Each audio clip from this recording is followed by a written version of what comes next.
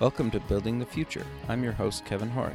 You can check out new episodes of the show every Tuesday and Thursday at 2 p.m. If you missed an episode or want to get more information about the show, please visit buildingthefutureshow.com.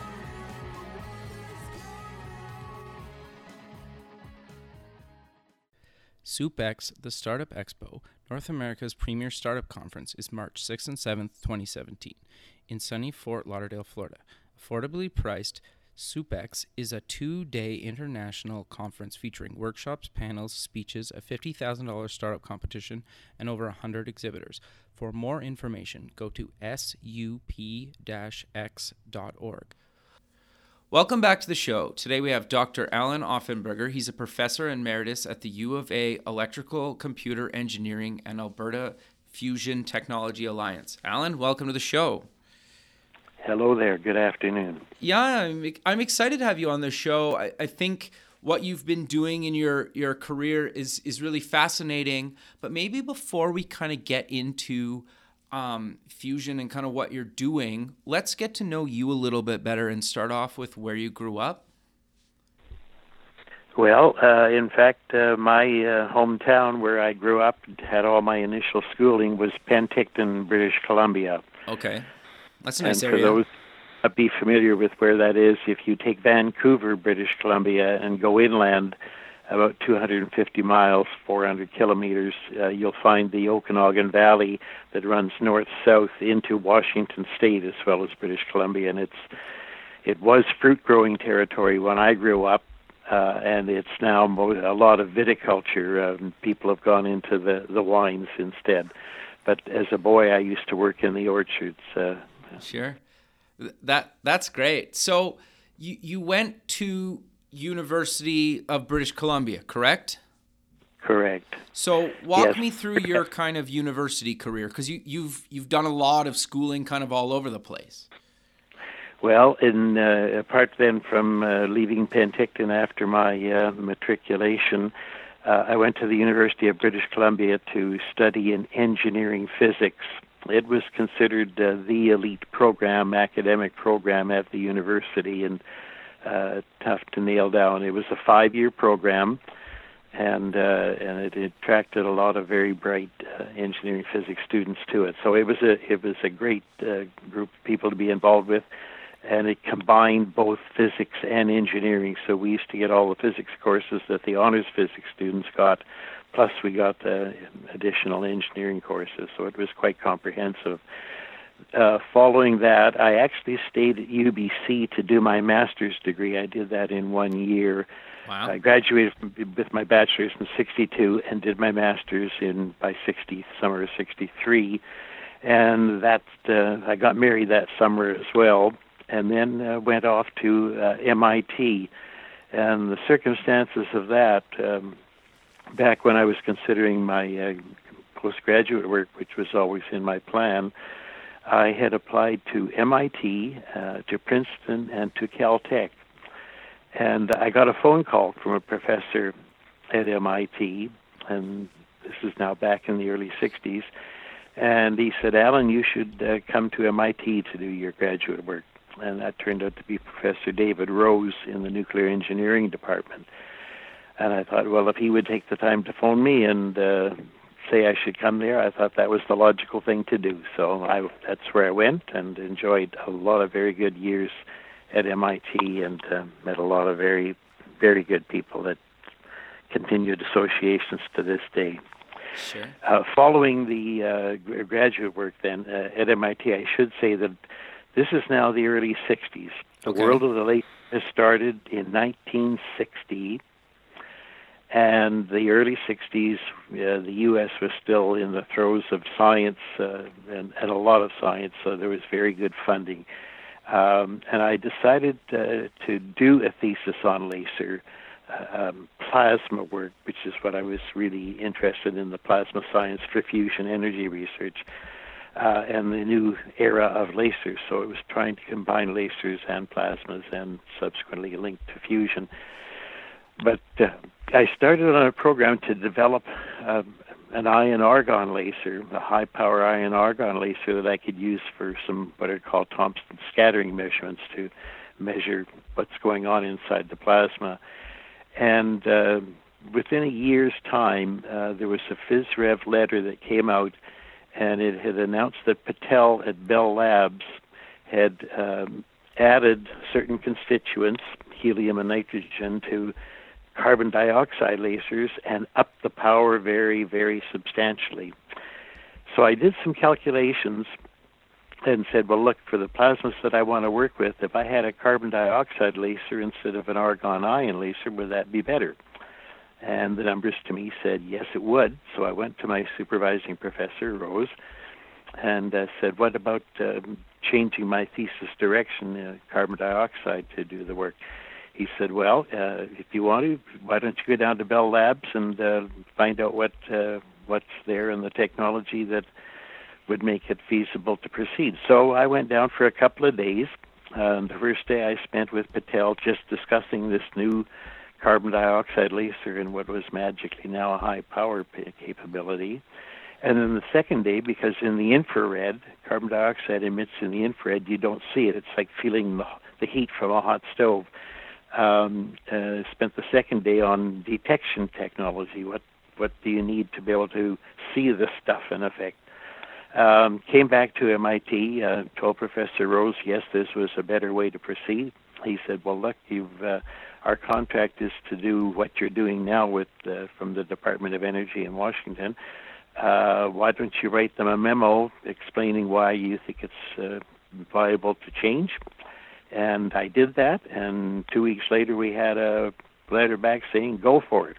Really? That was just the openness of what was going on and how any and all aspects of science were really deemed meritorious to be pursued in the U.S. So it was such a healthy climate, and that certainly made it very educational and really enjoyable for my educational degree. Of course, in the milieu of MIT students, they were from all over, and a lot of very good contacts and friendships were established at the time that have, as I say, continued to this day. Well, the upshot was I finished my PhD working with carbon dioxide lasers and plasmas, and I chose to come to the University of Alberta out of the opportunities that were open at the time. And again, back in the 60s, there were a lot of opportunities. But I chose to come to Alberta, and it was on the heels of three things. I'd had an invitation to come up, and when I was here, it was in February of 1967, I guess. Okay. And three things emerged that made me choose it. The first was that Charles Towns, who was a professor at MIT, he had been up the week before to give an invited talk here. And when he came back, since I was coming up, I went to him and I said, well, what can you tell me about the University of Alberta? I'm going up for an interview. Sure. He said, Allan, if there's one place in Canada that could aspire to becoming an MIT, the University of Alberta is such a place. Interesting. Well, that was it. And I used to interact with his research group quite a bit in my days at MIT. So that was some good comment to have. The second is that when I was here, I wanted to build some large research activity, and it needed great machine shop support, optical, glass blowing, you name it, technician support in the lab. And I explained what the needs would be, and the university said, we'll do it, we'll back you. Interesting. The third was that the week that I happened to be here, the provincial budget came out. And interestingly enough, at that time, in late 60s then, Alberta, on K-12 education and post-secondary, Alberta was spending more money per capita than any jurisdiction in North America. It was amazing. So I sort of added up those attributes. The university's keen to move ahead. The province believes in education. It's funding it very heavily. And Professor Town says this is a good place. So as an alternative to the other offers in Canada and the U.S., I said, well, this is where I'm going to hitch my wagon. So I came here in 1968, the spring of 1968, to the Electrical and Computer Engineering Department. That was incidentally growing, diversifying at the time. It was moving away from just traditional electrical engineering And they ended up hiring a fair number of people in physics backgrounds. And so the department got off into a lot of exotic areas, which is really stimulating to see happening as well. And that's it fit with my ambitions and interests in physics and lasers and optics and all the rest. And of course, then later the computer engineering became a big addition to all the electrical engineering departments around North America. Sure. So for people that don't really understand kind of like what fusion energy is, do you maybe want to kind of describe what that is for people? Yes. So let me back it up by saying that when we look into the sky and feel all that good solar warmth coming down, the sun is just a big fusion reactor. Okay. All the stars, in fact, including our sun, are fusion reactors, and the process that goes on in the interior of the sun is getting two hydrogen atoms to come together.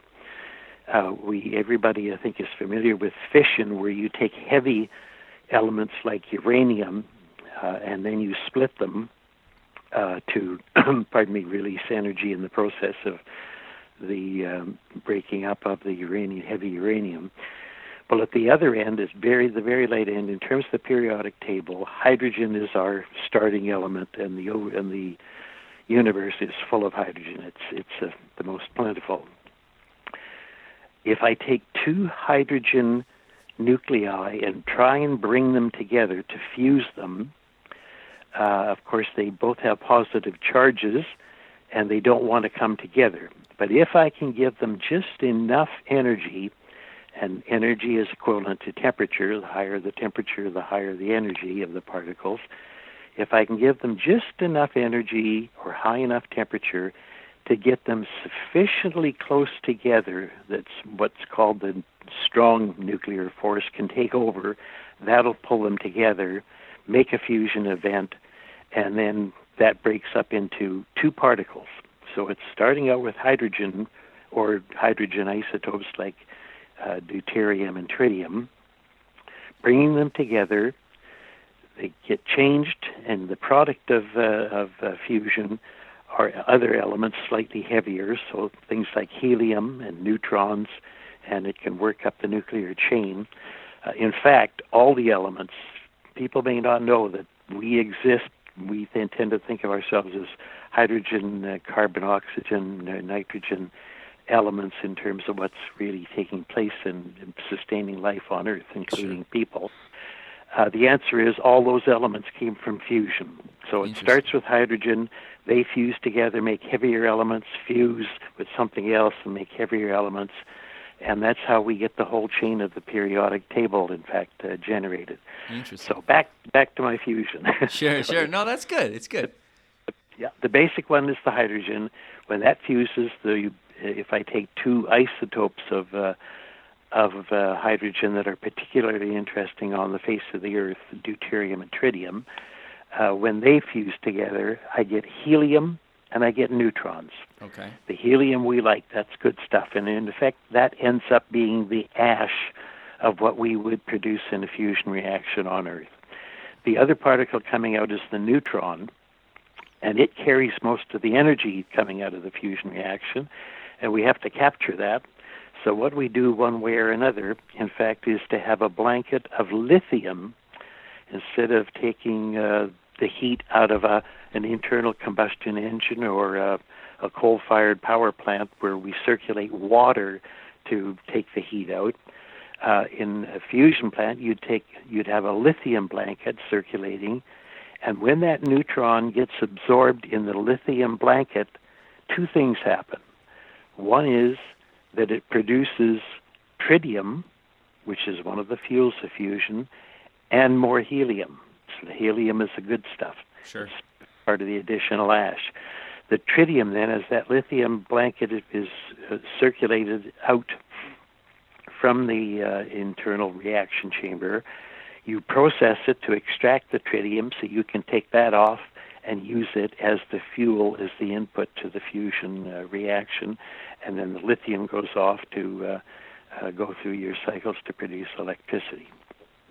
So the basic elements of fusion in the sun are just simple hydrogen. What we talk about in H2O, hydrogen and H2O, that's the element of fusion in the interior of the sun. And that works there because there's such a massive amount of material in the sun that it can handle very slow reaction rates and still produce prodigious amounts of energy.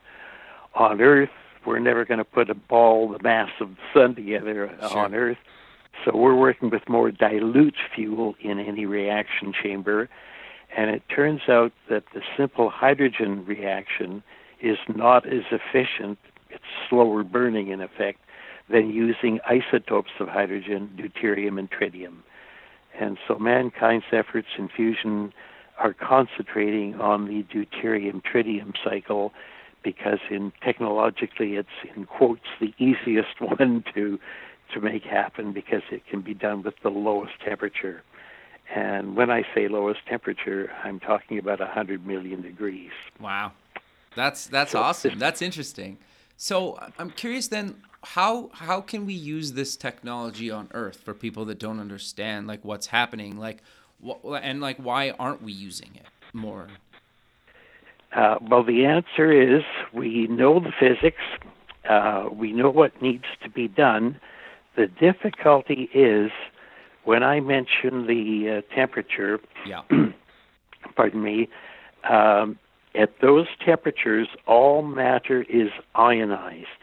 Okay. So it's no longer neutral particles like the air in the room that we breathe. It is all charged particles, and they have a predilection to not want to be controlled very well at these high energy, high temperature particles in the ionized state. So the issue is that if you do a simple calculation of I've got to heat this stuff up in the first place to make fusion reactions happen, I've invested a lot of energy in the first place, how do I get it to give me payback when I've got to do something with all these charged particles that are running around? The second part of it then is you've got to be able to confine the particles long enough in order to get more energy out than you had to invest in the first place. Interesting. So that's the key, is confinement. And in fact, there's two parameters to make it work. One is temperature, and one is confinement. And on Earth, then, our research all over the world has been concentrating on approaches to fusion in order to, pardon me just for a second. Yeah, that's totally Get fine. me a glass of water. My mouth's very dry. Pardon me. No worries. My mouth is dry here again. Sure. You've got to confine that. So the question is, what approaches might you take in order to get adequate confinement of this very high temperature state of matter so it doesn't touch any material walls but does all the fusion reactions in that volume and you take the energy out. So the world has been working on a number of approaches to that confinement issue, and the longest standing one, thank you, pardon me, No worries. longest standing one has been what is called magnetic confinement, because charged particles tend to gyrate around magnetic field lines, so that has been the longest, most active approach taken. And there's a number of ways you can go about it, but the most successful one to date has been what is called a tokamak. It's a Russian word for, in effect, a toroidal magnetic confinement device. And imagine a donut, but a hollow donut that's got magnetic field coil windings on it. Okay. And you put a plasma, this state of matter that's ionized. It is plasma, and that's what plasma physics is all about, is studying the state of matter that's in the fully ionized state where everything's plus and minus charges. So you've got this hot plasma inside this toroidal donut, hollow core, circulating around and fusion reactions taking place. That approach has been going on now for 50, 60 years. Wow. And in fact, there's a very large international device, collaborative program, the ITER project, ITER for International Thermonuclear Experimental Reactor, being built in Cadarache in France. Okay, And interesting. that is the cooperative hosted by the European Union, based in France, and with the international collaboration of a large number of countries. So magnetic fusion is the one significant approach to realizing both the temperature and confinement requirements. The other approach that came along after the invention of the laser and really got going by sort of the mid-70s, after people had been doing some theoretical calculations in the previous decade. But the first bigger lasers were starting to emerge, and one of the significant centers, the Lawrence Livermore National Lab in California, has traditionally led the world in building ever bigger lasers for the inertial fusion program. But it's called that. So there's magnetic confinement at one extreme, and the other is inertial confinement, where the idea is, suppose I could take a pellet of fuel and just irradiate it with some high-power laser beams. Could I ever bring that pellet up to a state of getting fusion reactions taking place, getting the energy out, and then doing that on a repetitive basis, inject pellets and fire laser beams at it? And this has been an ever-expanding program, and that has gone a long way too, such that the largest laser now at the Lawrence Livermore National Lab is called NIF, or National Ignition Facility, and that's about a 2 megajoule laser, a very high power, a supremely engineered device that's there for doing the second major approach to fusion, which is called inertial. And why that word? Well, it's a case of a pellet sitting there in space waiting to be zapped by some high-power laser beams. And because it's small and everything takes place very, very fast in the billionths of a second time frame or less, it literally, it's a matter of can the particle be there intact long enough to release the energy before it tends to just blow itself apart because you're heating it up to such high temperatures. Interesting. And so that's why it's called inertial confusion. It's just the inertia of that ball of the pellet to stay confined long enough to make it work. So those are the two major approaches. And then there's a whole spectrum of alternatives that people are pursuing around the world, somewhere in between the two major approaches, magnetic and inertial. So that's what we're trying to do on Earth, to get successful fusion confined reactions going to demonstrate power output. But these are still in a development stage. We're getting very close. We've had to spend a few decades learning all the basic science, technology, getting good computational capabilities to back it up. It's been a long, slow learning curve, but we're getting there. And we think within a decade we'll have all the information we need, that we'll have demonstrated in one way or more the feasibility of fusion, and then it's a matter of moving on to the demonstration prototype reactor. I should say this ITER project, it won't be connected to the power grid, so it's not ever going to take its energy and produce electricity, but it's more an experimental device to study then for the future. But it'll be expected to produce about 500 megawatts of electrical power out for an input heating of about 50 megawatts, so about 10 times net effective multiplication. And that would be a learning ground then to proceed thereafter to commercializing the fusion and magnetic approach. The laser approach, similarly, once we have that in hand and we know all the basic physics, it's a matter of the engineering skills, that's the sophistication in that approach that's more the issue to bring it to fruition. But it too is on a successful path. We've seen core ignition and fusion events taking place, but not the whole pellet burning up yet. But if you could imagine a simplicity, a spherical chamber into which one drops these pellets, and when they hit the center of that spherical chamber, the lasers deliver the energy, and this is all taking place in billionths of a second time frame. When the energy hits the pellet, if it induces the fusion event, that pellet is converted from deuterium and tritium into helium and neutrons, and they emerge. The helium gets collected as the exhaust gas, the waste, and the nitrogen, or the neutron rather, again gets absorbed in the lithium blanket to produce tritium and heat. And now what do I do to make a power device out of it? Sure. Well, I make it an internal combustion engine. What happens with our cars? On a much higher RPM basis, we inject fuel, we ignite it, it burns, and it drives a piston.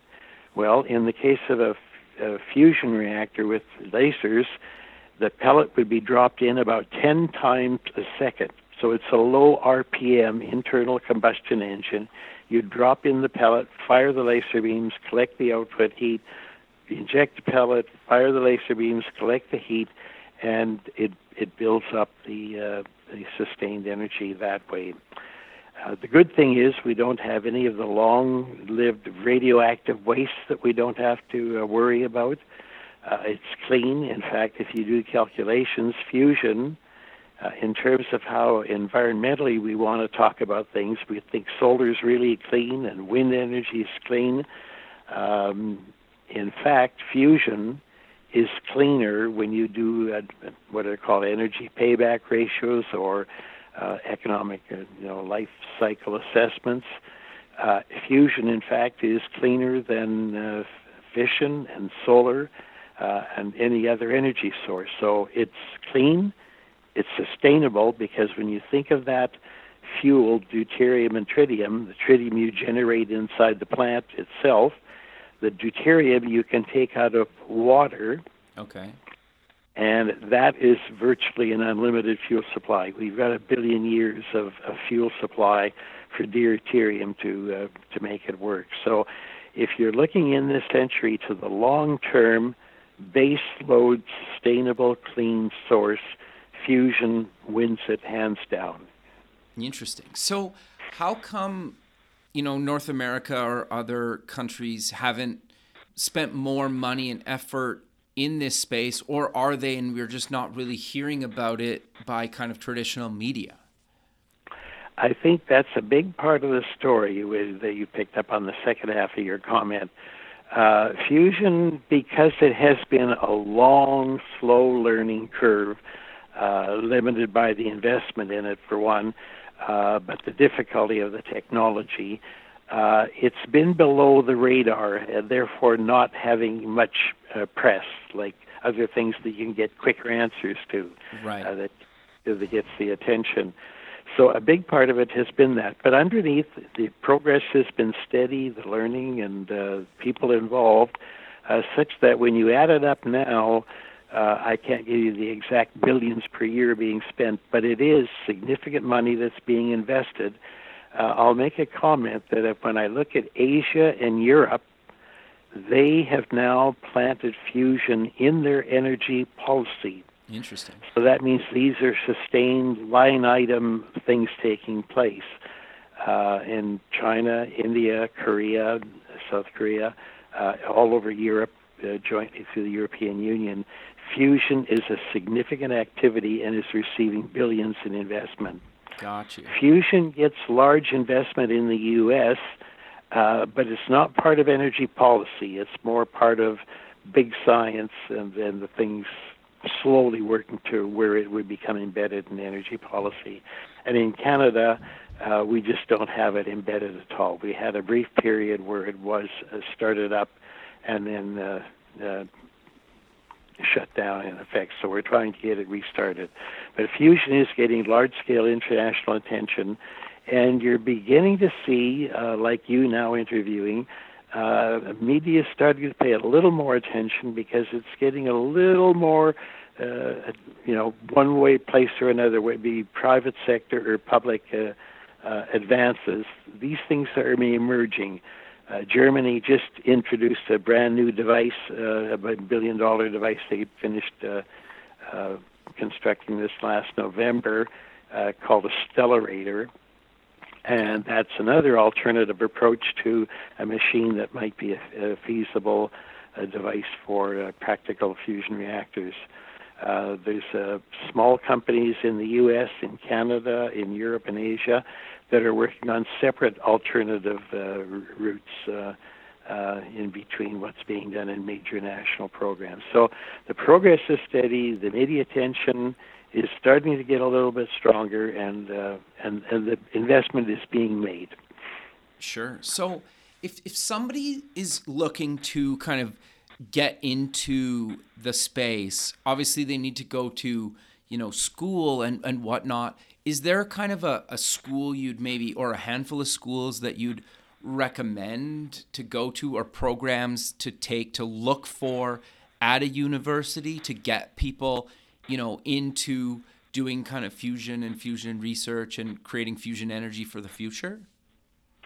Yes, in fact, there are a good many of them, and I can't begin to name them all. Sure. But if I take the large programs in the U.S. and the universities that interact there in terms of the manpower being educated, well, obviously MIT Sure. has been a long-standing center in this field.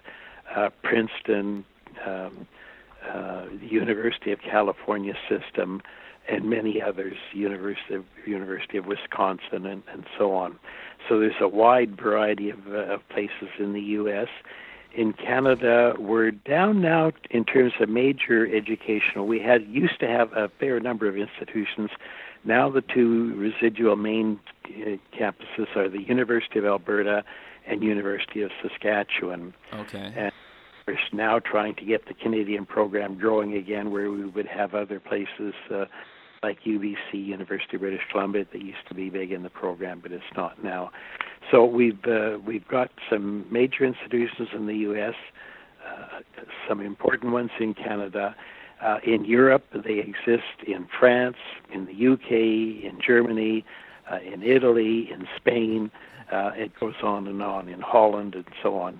And in Asia, China, India, South Korea, through their institutes of technology, and the fact that, as I say, fusion is now part of energy policy and therefore is a line item in budgeting. That allows your programs at universities to get a sustained funding, which is important. So institutes of technology in India, in China, their large programs are really there.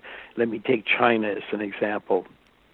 They are a contributor to that international ITER project in France, but at home they have bigger programs, again, that they're doing on their own in addition to supporting the international project. And they've made fusion one of their major priorities in their long-term planning. And as you know, China tends to set these 5- and 10-year planning goals. So Sure. Fusion is embedded in it, and they have the background educational institutions in Beijing and Shanghai and so on, and to support the highly qualified personnel requirements. Sure. That makes a lot of sense. And so I'm curious to know, for somebody that's maybe in kind of high school, is there any courses that they could take that would really help them kind of prepare to go into like a career in fusion? Like obviously probably physics and calculus and stuff like that. Is there any others that people could take? Well, it's the general thing would be coming out of school, if you have a good background in science, so physics, mathematics, that's the start. Going into university, you could go into physics department, you could go into engineering, not every school, but physics at all schools, and engineering if they happen to have a plasma physics-related program as part of what they're doing in engineering.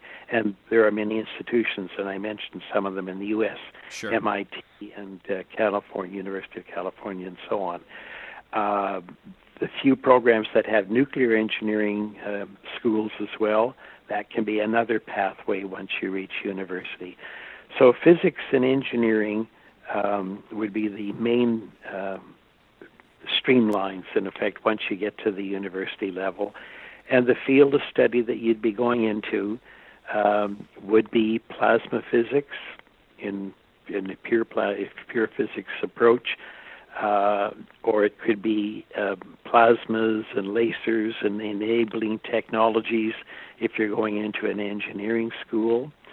When I went to MIT, I ended up being in the nuclear engineering school, doing my plasma physics and lasers. So there's a fair bit of cross-feeding and diversity available in the different schools.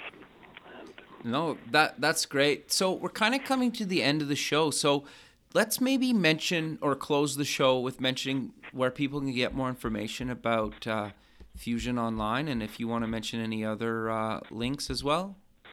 Okay, well, I can't exactly give you the www Sure. dot whatever, but I can tell you generically how to go about it. If you go in and you Google Fusion Research and Development, a whole array of things will come up.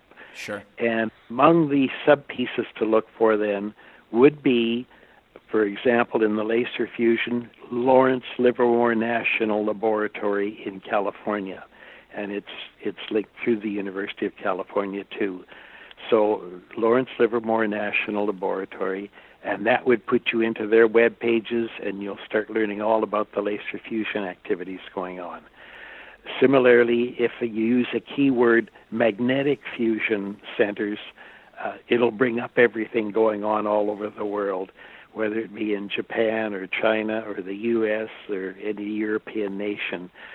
And then another category below that would be specific institutes or universities to identify, but many of them will emerge automatically with a generic search for fusion research and development, magnetic fusion, laser fusion.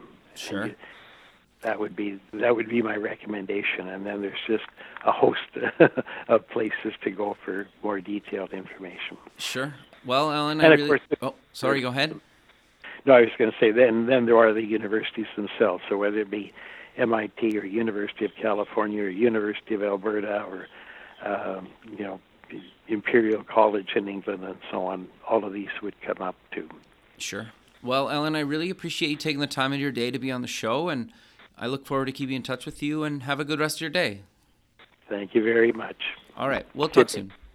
Yep. Okay. Bye-bye. Bye.